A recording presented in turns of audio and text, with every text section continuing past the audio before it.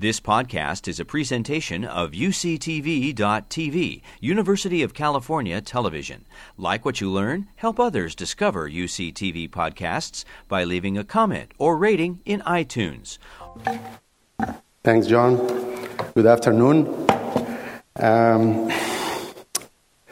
It's really a pleasure to be here, and fascinating discussion so far from the first keynote and the talk we have after that, and the session before this one, the panel before this one. So I hope that you enjoyed them as much as I did, especially the critical material session. This is really very important for what we're talking about today. Our session is in solid-state lighting, and we'll address important issues in our pursuit for energy efficiency.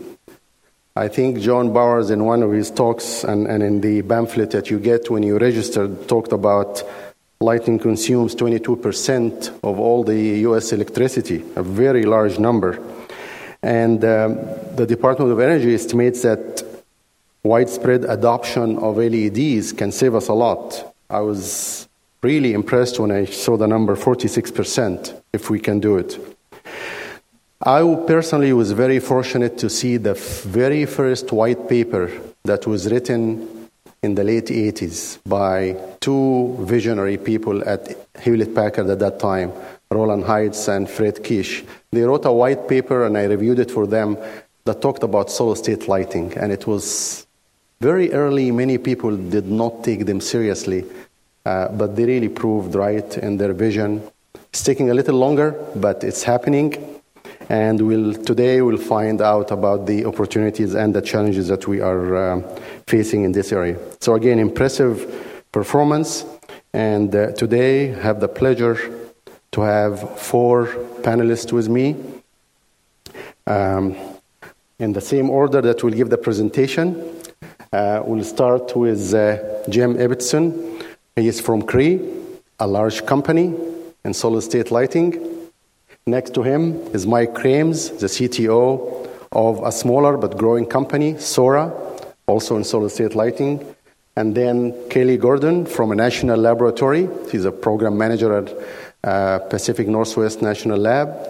And finally, we have Steve Denbers from academia, who will talk to us about the future. So it's a good representation of a small, large industry, national labs, and academia. You can read the biography of the four distinguished members here. I'm not going to go through that, but each one of them has 10 minutes to give his presentation and her presentation, and then we'll leave 30 minutes for discussion, and I encourage you to write your questions. And I would recommend, if you have a question, please line up between those two microphones, much easier than passing the microphones. Okay, so we'll start with James.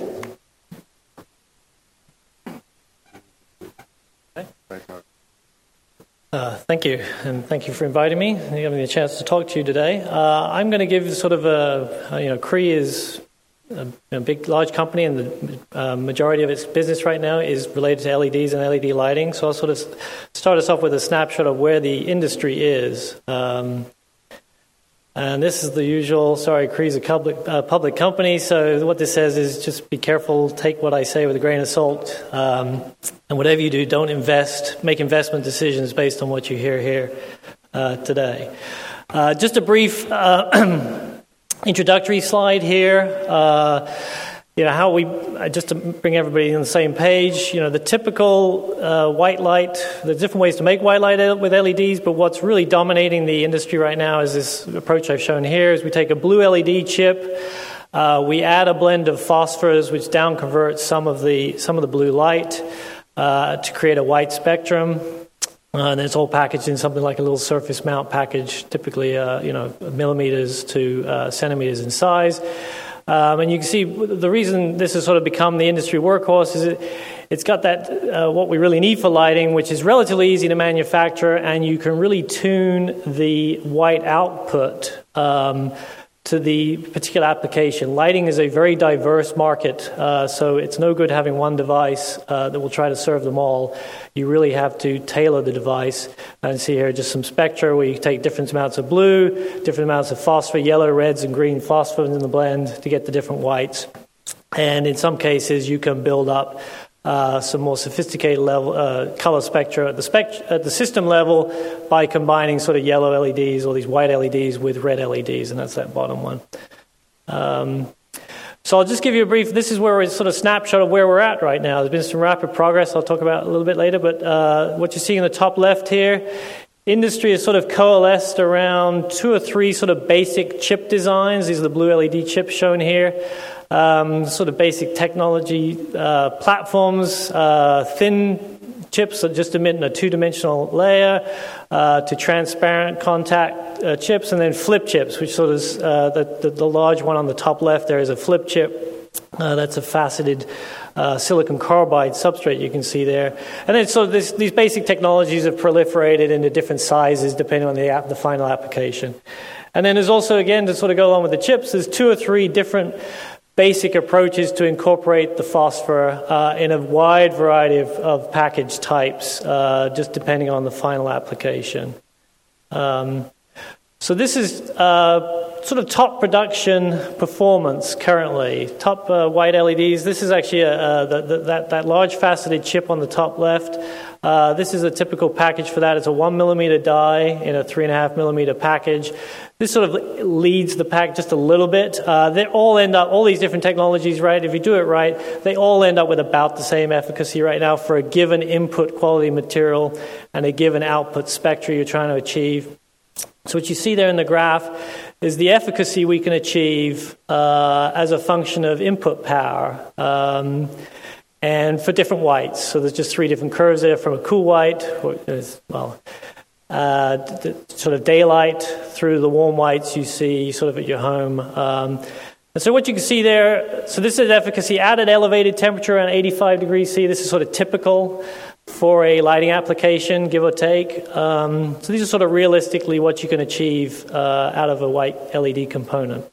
You can see there the peak is we're getting up close to the sort of the 200 lumens per watt with the cool white, 180 lumens per watt, and then it falls off. But what's key is right now is you can get working devices, you can buy product well in excess of 100 lumens per watt, which is sort of a real nice threshold in terms of allowing you to do things and really challenge the incumbent lighting technologies.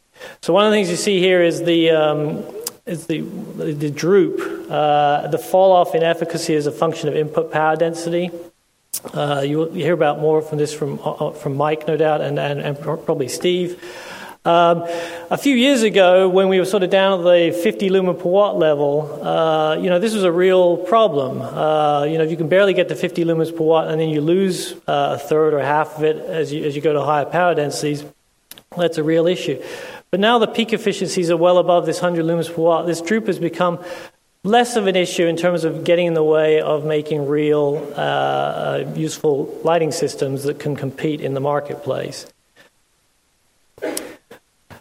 So this is just a snapshot of, this shows the rapid progress over the last few years. I don't know how often you've been exposed to solid-state lighting. If your information is more than a couple of years old, it really is out of date. This is a fast-moving industry, and you can see in 2 ways. The efficacy curves or the efficacy you can achieve out of a white component has gone up by sort of almost a factor of 3 since 2005, when sort of the first lighting class LEDs first came out. That's a fairly rapid trend. It should continue, hopefully, for a little bit longer.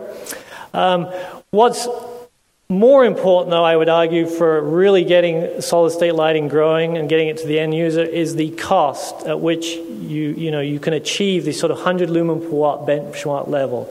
And that is the blue curve, and that has dropped a lot more. That's dropped sort of like the factor of 10 is what it costs you at the LED component level just to achieve some number of lumens at 100 lumens per watt. And that's what's really been driving the adoption over the last couple of years. And so I'm just going to give you a real-life example.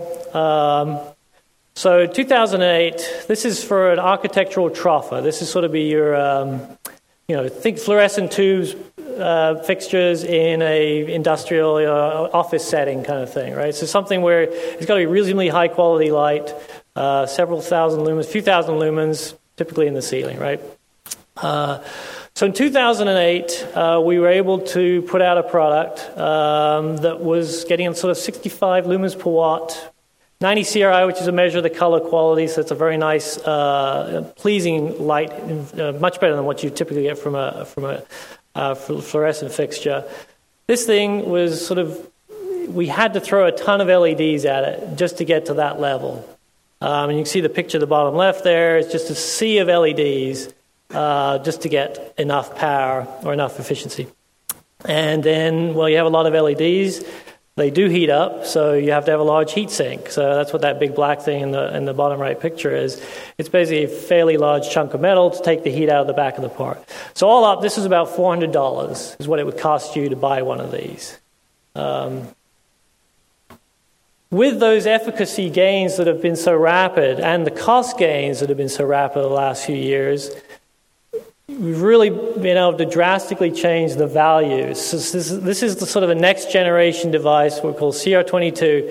It's basically the same product. It looks different in the end because what we've done, once you have these very different or much more higher performing LEDs, you need a lot fewer of them. You need a lot, your heat sinking gets a lot different. You can basically redesign the system from the ground up to take advantage of these much more efficient devices. So it ends up looking different. To the end customer, it gives them what they want. It's exactly the same thing. So 3200 lumens, 90 CRI. So this is now 100 lumens per watt. I mean, this is a product. You can buy this. It uses about 30 LEDs, and they're just arranged in a strip there. You can see that in the bottom left picture. Just a central strip of LEDs that sits on a heat sink, very small heat sink, gives them enough heat sinking capability to maintain the lifetime. And this now only costs about $159. So, I mean, that's a pretty large drop in the price. But what's critical for the adoption is now the payback. And I have to admit, Claude Weisbuch has started quizzing me on payback, and I haven't actually gone through the calculator, so I'm having to trust my marketing department here. So bear with me. When you take into account the energy gains, the replacement costs, the initial costs, compared to the fluorescent architectural troffer this is supposed to replace, you're now getting down to where the payback or the return on investment is less than a year. That is a very easy sell. Right? Anybody who is looking at their budget, running a building, they are going to pick this up, and they are. So this technology gains at the component level is really showing up all the way through the system level. I'll skip that. So that was just one example. That's a troffer. There's a huge number of other applications where it's a similar story, where you have this, this rapid drop in the cost of achieving what you need as the end goal. So there's a lot of adoption. We're still at the early stages. I did want to touch on the light bulb here because people understand the light bulb, right? You get to see this. This is what you pick up at the Home Depot. Nobody goes and buys a troffer. I mean, regular people don't go out and buy a troffer and reinstall it in their home, right? So the light bulb.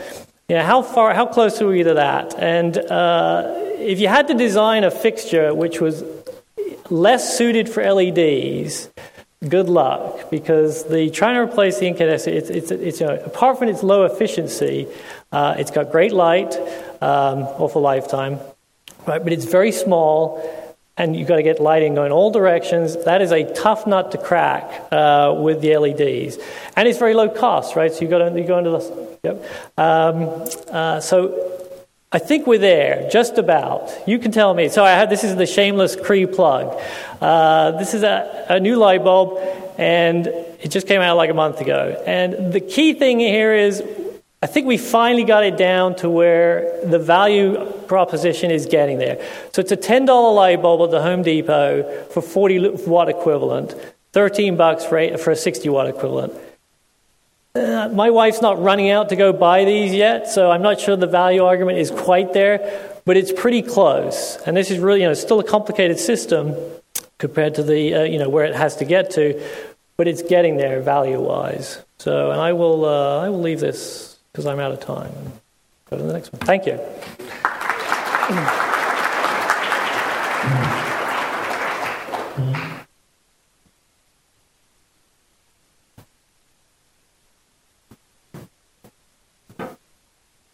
Hello, I'm Mike Crames, Chief Technology Officer at Sora. Just a word about Sora. We're actually founded from founders from University of California, Santa Barbara, including Shuji Nakamura, who invented the blue LED, and Steve Denbars here is on the panel with me. So we have strong ties to Santa Barbara that we're very fond of.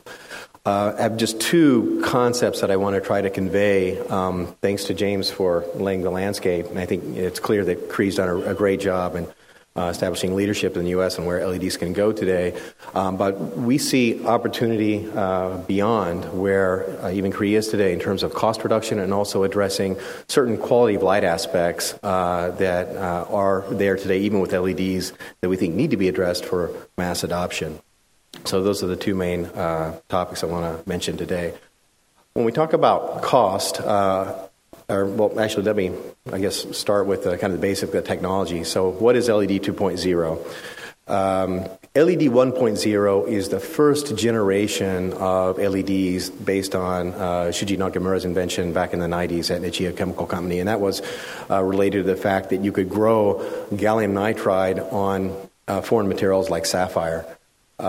All the other 3.5 semiconductors had substrates that you could grow from the melt, and that was also true for silicon, by the way. So you had substrate technology available, so you could grow lattice match structures where the atoms would go in the right places, and you could grow very defect-free material, which is required for a semiconductor that's going to have a band gap. And so the notion that you could grow a single-phase material on a foreign substrate was a radical one, and it really ushered in the first era of technology up till this day. And that's true also for the results that James talked about. In their case, the foreign substrate silicon carbide. But you still have the issue that the material is defected. And this puts limitations in terms of the reliability, in terms of the power density that's capable. And so with the LED 2.0 or GaN-on-GaN approach, that as we call it, we are putting the active device layers directly on their native substrate. So the dislocation densities or defect densities are reduced by several orders of magnitude, and that allows us to basically operate the LEDs at much higher power densities. That gives us higher brightness, higher luminosity in applications, smaller chips, and there's also a cost impact, and that's kind of shown and has a good analogy to Moore's Law. So if you think about Moore's Law, there's a couple different ways to think about it. One is transistor count, so more functionality in the chip. Another way to think about it is in terms of transistor density or the size of the chips, the number of chips per wafer. At the end of the day, an IC manufacturer wants to sell more chips, not necessarily more. Once a functionality is at a certain level, you want to sell more chips. That's the main thing. And a higher density of chips allows you to do that. We have the same opportunity with LEDs. If you look at now lumen density, and this is developed after observation that Roland Heitz had back at HP. I think Wagi mentioned Roland earlier in this early solid-state lighting white paper in the 90s. There seemed to be this progression of lumen density as a function of time. And what we've seen, though, in the last few years is that improvement begins to be slowing. And in order to get more lumens out in these large lighting applications where you need thousands of lumens, people are putting more and more chips in. And I think you could see that in some of the slides that we just saw. And so you actually see things going the other way. The lumen density is going down. And the reason that that's happening has to do with these limitations that I talked about in the materials. It has to do with the LED droop phenomenon, which is, as we know and is confirmed now, is Auger recombination. There's an interesting history there, and I'll leave it to Steve to tell you about that history. But just throwing more chips at the solutions to get more light output and maintain efficacy, we think is fundamentally not the long-term way to go for cost reduction, reducing the use of rare earth materials, reducing the use of the amount of electronic waste. So there's an opportunity to do something better. And with GaN-on-GaN technology in this data point here at about 250 lumen per square millimeter is where our first generation technology launched last year put us. By having a GaN-on-GaN based LED platform, we're able to operate in a completely different regime and continue to push lumen density forward without sacrificing efficacy. Our Gen 2 products that we just announced last week have a 50% higher number than what I'm showing here. So we see this as a way to fundamentally drop the cost of manufacturing the LEDs. Again, what matters in a semiconductor fab is when you have one lot of wafers going through, what we sell is lumens. So it's the lumen density of the wafers that matter. It's not anything else. That's the main thing. So that's our perspective on cost. These are the products that we have right now. Again, small startup. We have a first line of products. They're built around the MR16 lamp. You're probably familiar with them if you've looked in hotels and restaurants. You'll see these low voltage lamps. The sweet spot of the halogen devices that we're replacing is around 50 watt equivalents. We're actually able to achieve up to 75 watt equivalents with our LEDs, and absolutely no compromise in the spectrum. And I'll talk about that a little bit more here.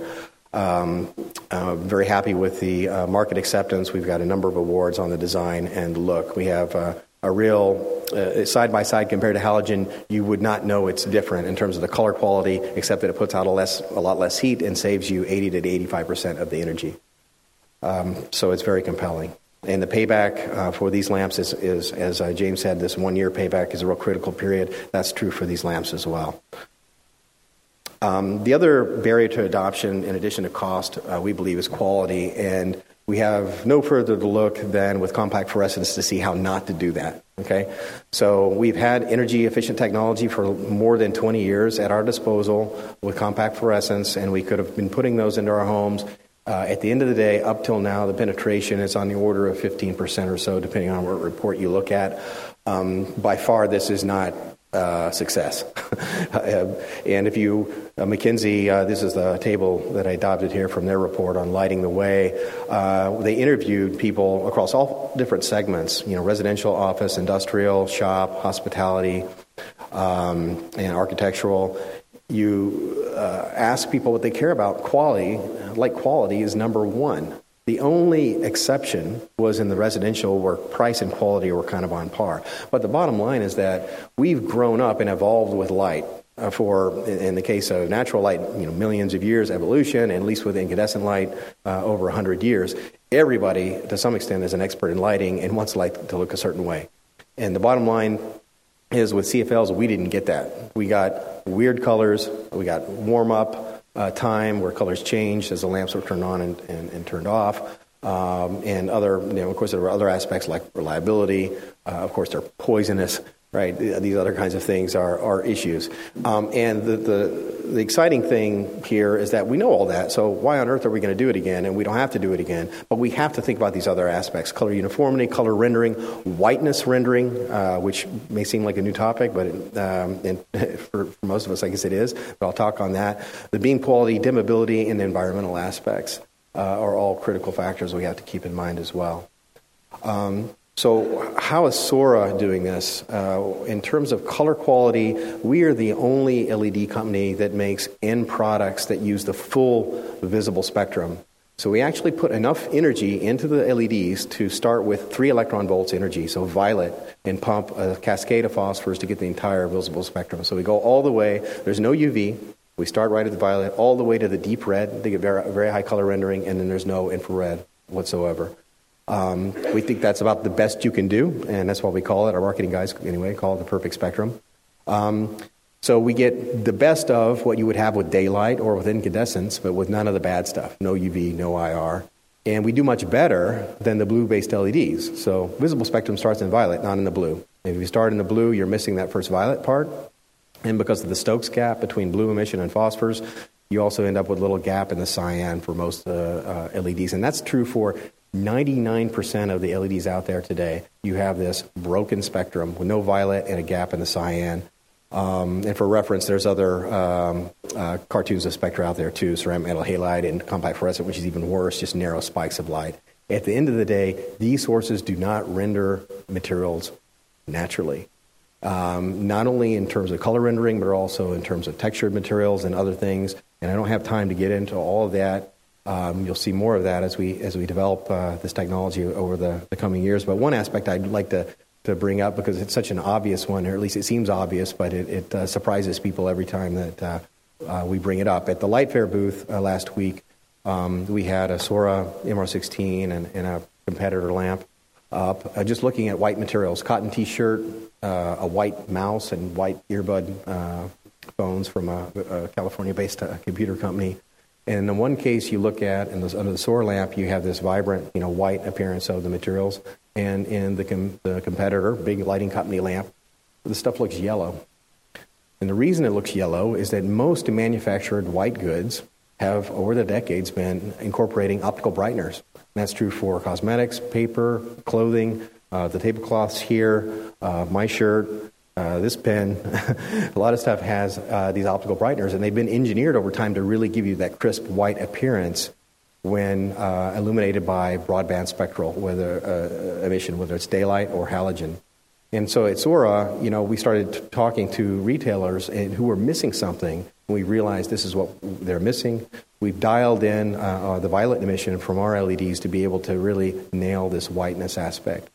And I raise it because it's on par with color rendering in terms of being important for rendering materials the way we all expect they should be rendered. So you can't imagine a retail store with white clothing where during the day everything looks great and white, and then at nighttime they turn yellow. Right? That's absolutely not acceptable.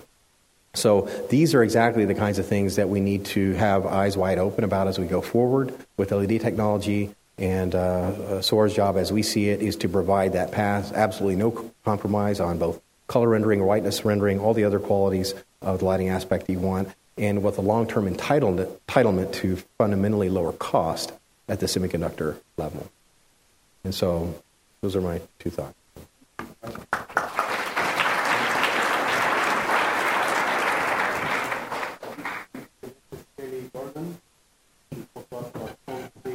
Program.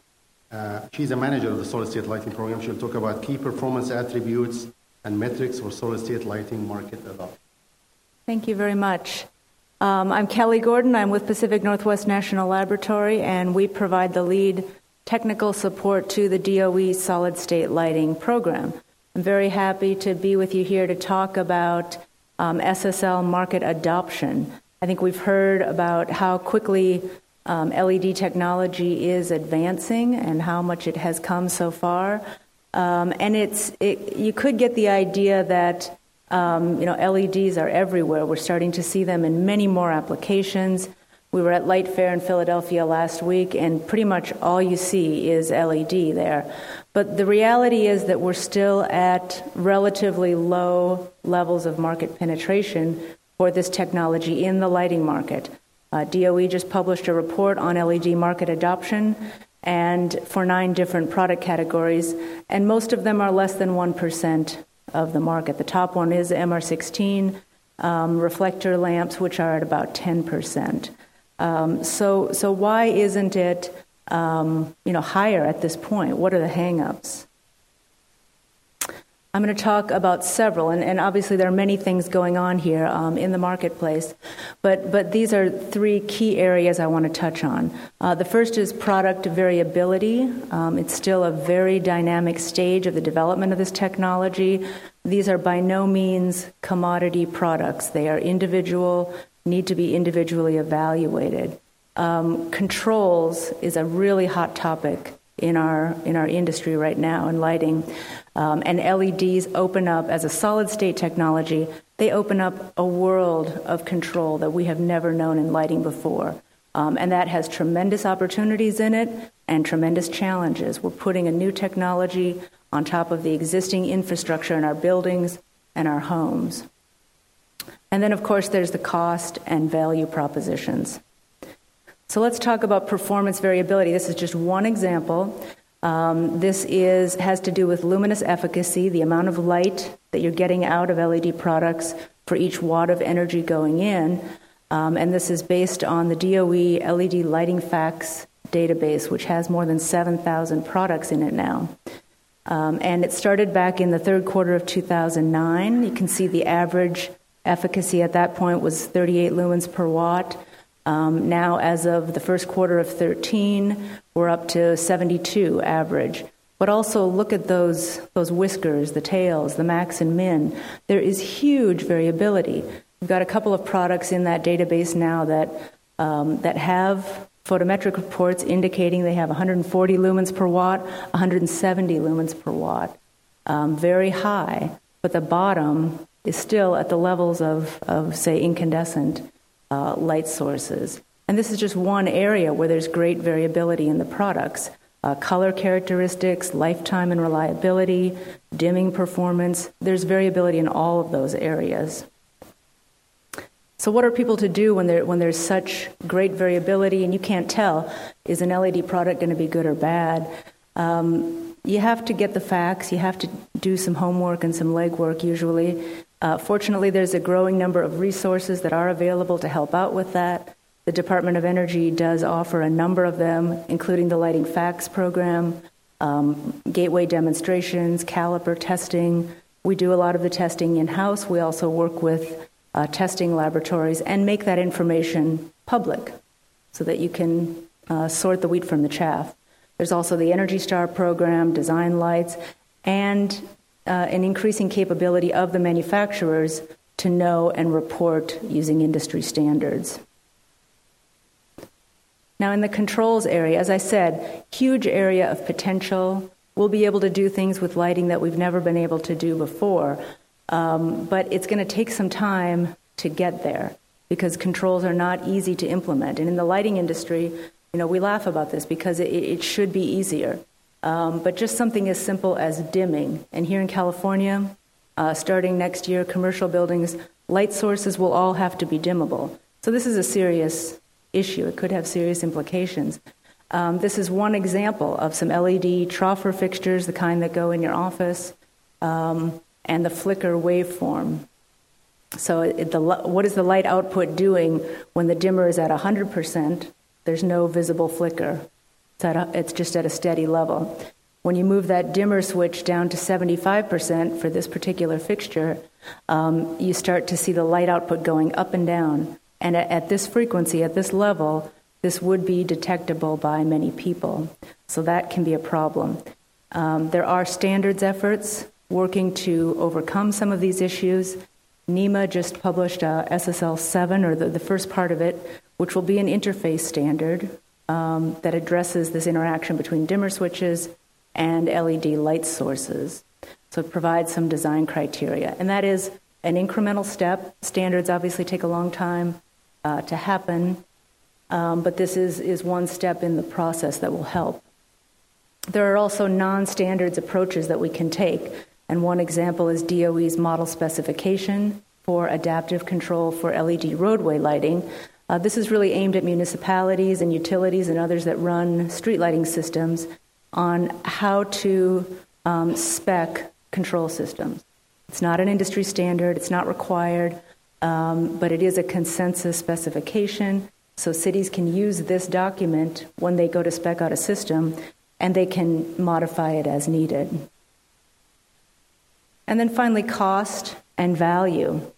We've been talking about how the costs are coming down, and they certainly are. But in most cases, LED products are quite a bit more expensive than traditional light sources.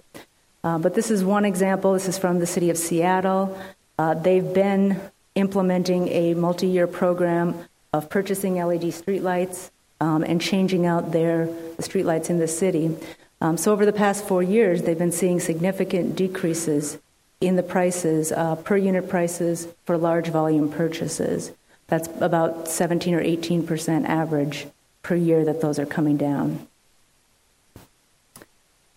And then to loop back to controls in this cost scenario, controls can be a real value added to LED systems. And LED, because it is a solid-state technology, is inherently more controllable than traditional light sources. With high-intensity discharge sources especially, you can't put them on an occupancy sensor normally because there's a restrike time. When it goes off, you got to wait for it to cool down before you can strike it again to turn it on. And this was the problem at the Super Bowl, right? The lights went out and they had to wait. Because if they'd had LED, they could have brought them right back up. So the controls can help the cost and the value proposition with LED lighting. This is an example from a parking garage. This was a gateway demonstration project at the Department of Labor in D.C. We changed out the high-pressure sodium lighting in the parking garage to LED, and that alone dropped the energy use by 50% while maintaining the necessary light levels. But then the addition of occupancy sensor controls decreased that further, and then fine-tuning the controls so that it was really tuned to the way that garage was used and adjusting the time delay yielded a total of 89% energy savings. So it can make a big difference, and it's because of this enabling technology that it is inherently controllable that makes a better story and a better proposition. And it should lead to better lighting services and potentially other services, the integration of controls with, say, responsiveness to the electrical grid, integration with emergency systems. We'll be able to get more information from our lighting systems than we've ever been able to do so before. It won't be just a light sitting there. It will be doing something useful. And I'm going to stop there a little bit early. Thank you.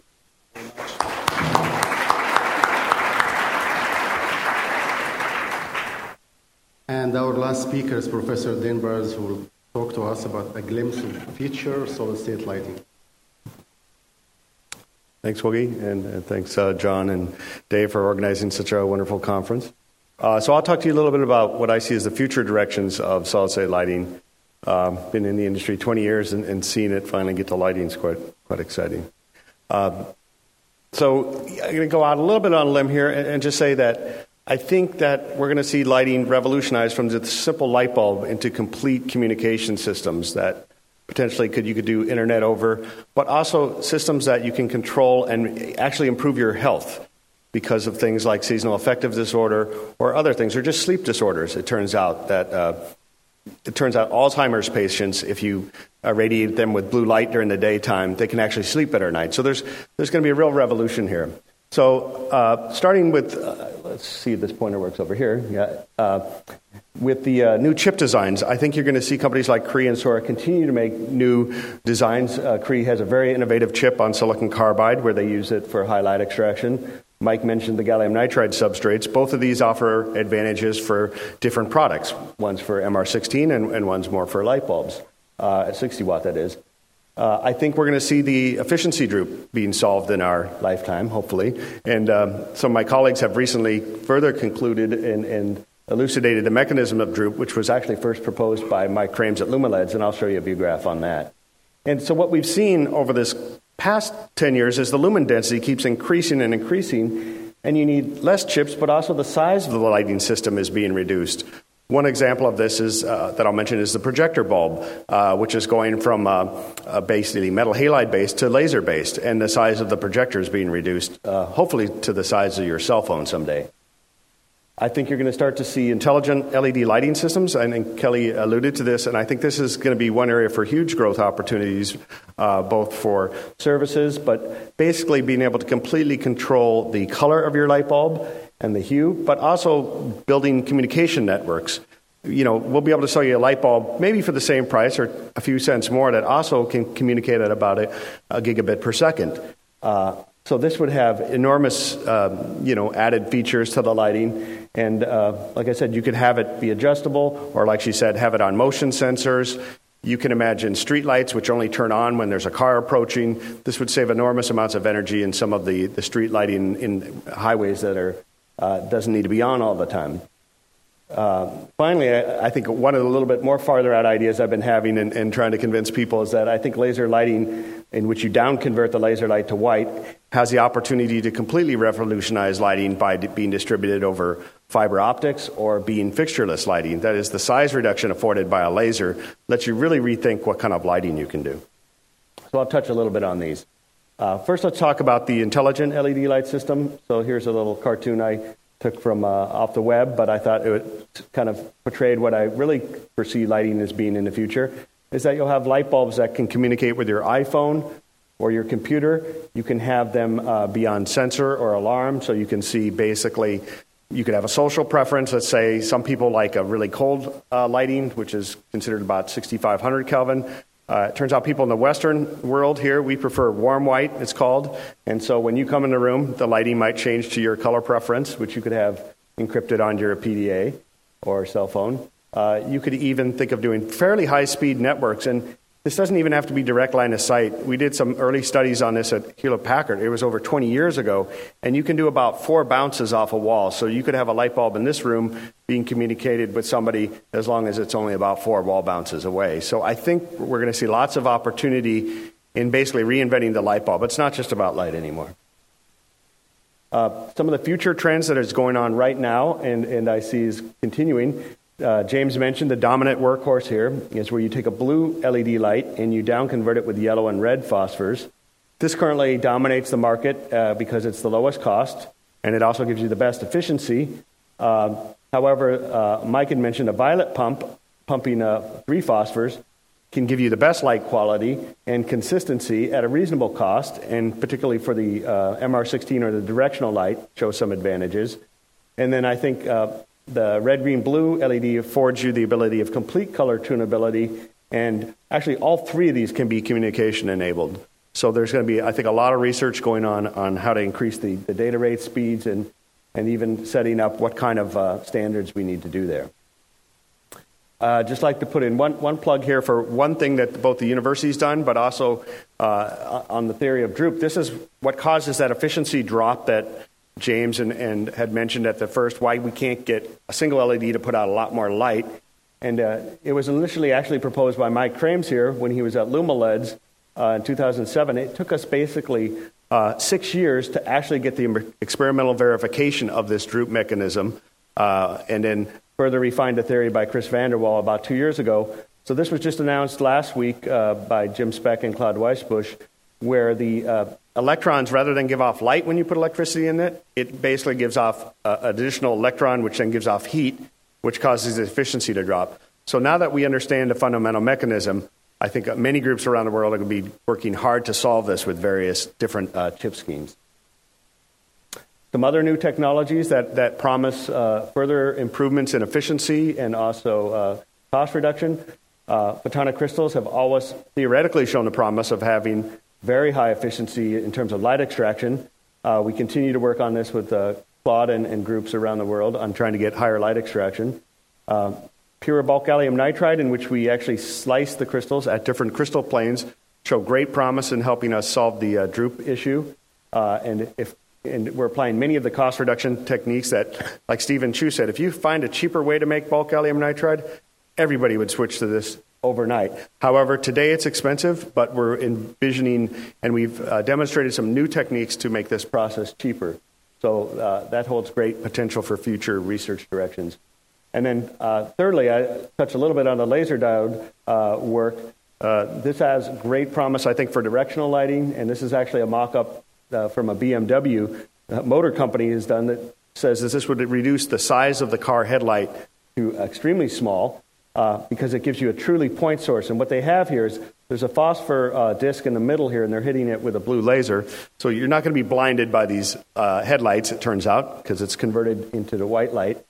But it's extremely directional because you have such a nice point source, and it's already at 80 lumens per watt, which is very early stage for the laser, because the laser is not as efficient as the LED to date, but 80 lumens per watt is pretty decent. It's actually better than the halogen it's replacing, which is about 30 lumens per watt. And like I said, several automobile companies around the world are now working on this. So you'd have very small headlights in the front of your car. That would reduce the space needed for the lighting system. So this is kind of what I've envisioned as some of the future work that we have to do.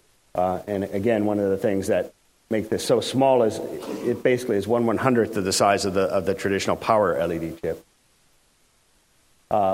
Other places you can actually buy a laser diode-based display system today. It's the Casio projector. This just shows the optics. They use a blue laser here to pump a green phosphor wheel, and they actually combine that with a red LED. This has let them shrink the projector down to about half the size of the one that's shown in this room. Actually, it's much smaller than that one. That's an old style one. And then there's work going on at Sandia Labs where Jeff Zhao has been a proponent of actually using not just the phosphor converted, but actually using 4-color lasers to display certain things, and they actually get very good color rendering, which is actually quite surprising to me. So I'd like to conclude in the last minute of my talk by talking a little bit about what the National Research Council has just came out about 3 months ago with their recommendations for funding for solid-state lighting, but where this is a panel I helped serve on with about 14 other members, and it kind of hits on some of the points that the speakers have mentioned. The first one I think Kelly mentioned is dimmability is still not quite there with the LED lighting. You have to go kind of dimmer by dimmer because certain people have different drivers and dimming functions in their room. So there needs to be better standards set up for dimmer controls for the LED.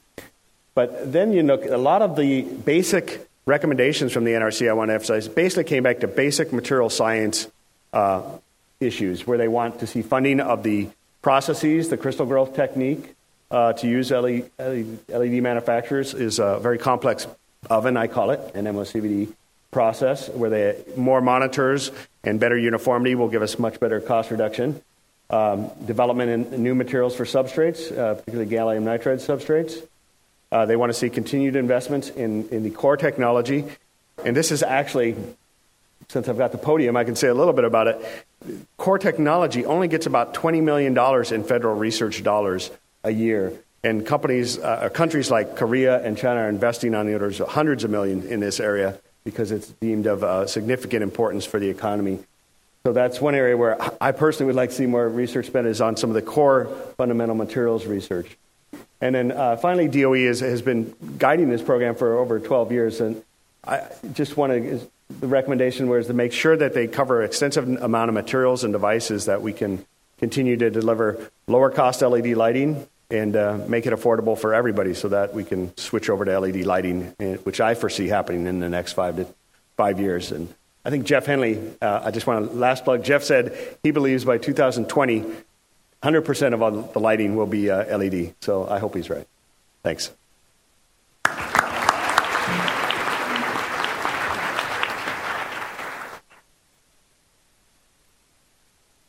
don't believe it. It's 41 minutes. That's nice. So you kept on time. And we'll open it for questions. So if you have questions, please line up here on those two, behind those two microphones, and I'll just get the group started with one question that has been bothering me, actually, despite the progress that you described. And Kelly mentioned some of the issues that are standing in the way of wide deployment and having this technology being very pervasive. Very quickly, in 1 minute each, what is it that you think is really the reason for why it's taking longer? I mean, every technology takes really longer than expected, and I hope that Jeff is correct in his 2020 prediction. But what's stopping from having lights everywhere as LEDs? James, your 1 minute. Okay. I think it's certainly one thing is it's only recently where the efficiency has really got to where it needs to be on a manufacturable basis. So maybe the last couple of years, where you can. So what we end up doing is you create a lot of lumens at the package level, and then you tend to throw a bunch of it away or at least energy away as you build it up into the system. So we needed some headroom that the components are now offering, and now that that's there, I think it's really it's rolling things out. It just takes time to manufacture. It's not like there's 3 kinds of light bulbs, right, that you just replace. There are hundreds, and so it just takes time to choose them, go through all the engineering cycles to roll them out, and there's sales teams associated with it. So it's just sort of knocking them off one by one now, I think, and so I think it is happening now. So come back in 2 years, I think you'll have a different perspective. I think that's right. It does take time, even when you have everything. We saw this with the LCD backlighting industry, who kept saying when, and then once you got past that knee in the S-curve, it just happened overnight, and then everything was LEDs. So it's going to be a little bit different than that because it is a fragmented market, as James pointed out. But obviously costs have to come down, and I think there's also a quality, as I mentioned, a quality aspect. People, at least at the residential consumer level, have been burned in the past. And they're going to be hesitant, I think, to jump into something unless they really have that assurance that the the quality is going to be there, and the expected lifetime is actually going to be there as well. Kelly, you want to add to what you said? I would agree with what they said, and it's just a very dynamic time still, and the products are changing so rapidly, and there are still gaps. So now you can get pretty good 60-watt replacement lamps if you go to Home Depot, but a lot of people want 100-watt replacement. That's much harder to do, and it's much more expensive. So it takes time for that all to work through and to get to prices that truly are competitive. Thank you. Okay, I'll just say I think the reason why it took so long primarily was the cost, performance, quality. These three things didn't coalesce until, I'd say, just in the last year. So we didn't have the cost. For instance, just 2 years ago, it was $40 for a 60-watt light bulb. Now you can get it for $10 or $12.97, I guess, according to James. But the quality wasn't there. Everybody was complaining it was this bluish white. So now we've got the quality. And then the final remaining thing was the performance. The efficiency wasn't better than compact fluorescent. It was, let's say, a few years ago, it was 40, 50 lumens per watt. Now we have 80, 90 lumens per watt. So we beat compact fluorescent. And then in R&D, people are talking about 200 lumens per watt. So now we're beating fluorescent in the R&D stage. It'll still take a little while to get that into the product. But, so it's been those three things holding it back, and we can see the light at the end of the tunnel, so to speak. Very good. Okay, let's see. Name and affiliation, please. Yes, my name is Thomas Dittler. I'm here with the Band of Angels. Would you please give us some insights into the question of life expectancy, improvements in life cycle, costing, and also in life cycle duration in terms of years? And also, what kind of testing regimes have you developed to help with accelerated aging and really test 25,000 or 40,000 or 50,000 hours of life expectancy? Thank you. That's to the whole panel, actually, because nobody of you really touched on life expectancy. Thanks. Let's start with industry first. Yeah, go ahead. Speak to that. So we take a page, we're semiconductor based, all of us in the LED industry, and we take a page from the telecom industry in terms of accelerated life. So the two things you commonly push are power density and temperature. And you basically run the parts at ranges of temperatures, ranges of power densities, and by using standard Weibull distribution type analysis, you can thereby get acceleration factors and predict life. That's pretty straightforward. You can do the same thing with the electronics, and those have to be done as well if you have a system product. Sometimes you can be surprised. Usually you're surprised by the things that you assume they're going to be fine, and you find out that they're not. That maybe standard things in assembly. But I think the basic rubric we all go through for lifetime is pretty well understood, and almost everybody does it the same way. In terms of target life cycles, I'll go out on a limb and say that really long lifetimes are nuts for any kind of lighting product because they in fact lock you into energy inefficient technology. And if you look at the MYPP roadmap that the DOE publishes and calculate an optimum lifetime for an SSL product to minimize energy consumption over the next 20 years is about a 10,000 hour life. It's not even the 25,000 that's rated today. So going to 50,000, 100,000 hours is, I think, the wrong way to go because it puts all the burden on the manufacturers to make more expensive products that take longer to release. So it would actually make sense to go the other way. But there is this kind of emotional attachment right now to 25,000 hours, even though in a residential application, that's about 20 years today, which is silly. James, you want to add to that? Yeah, there's sort of this dichotomy. I agree with Mike. You really don't want to lock people in, but on the other hand, they've got to put out a lot of money to switch over, right? So there's this, okay, how soon am I going to have to replace this new bulb? I'm spending millions of dollars refitting my building. I want to know it's going to last a long time. So it's an irrational response, but it's a real human response, right? Is they want to know it's going to last. I think that's what's sort of driving Cree's right now got this push rightly or wrongly, the 10-year warranty, right? So the hours is 25,000 to 50,000 hours, depending on what the application is. But that seems to be sort of a comfort zone for people who are forking out the money. So that's it may be heading in the wrong direction from a long-term energy savings, but that seems to be what is helping to sell product right now. Any other comments?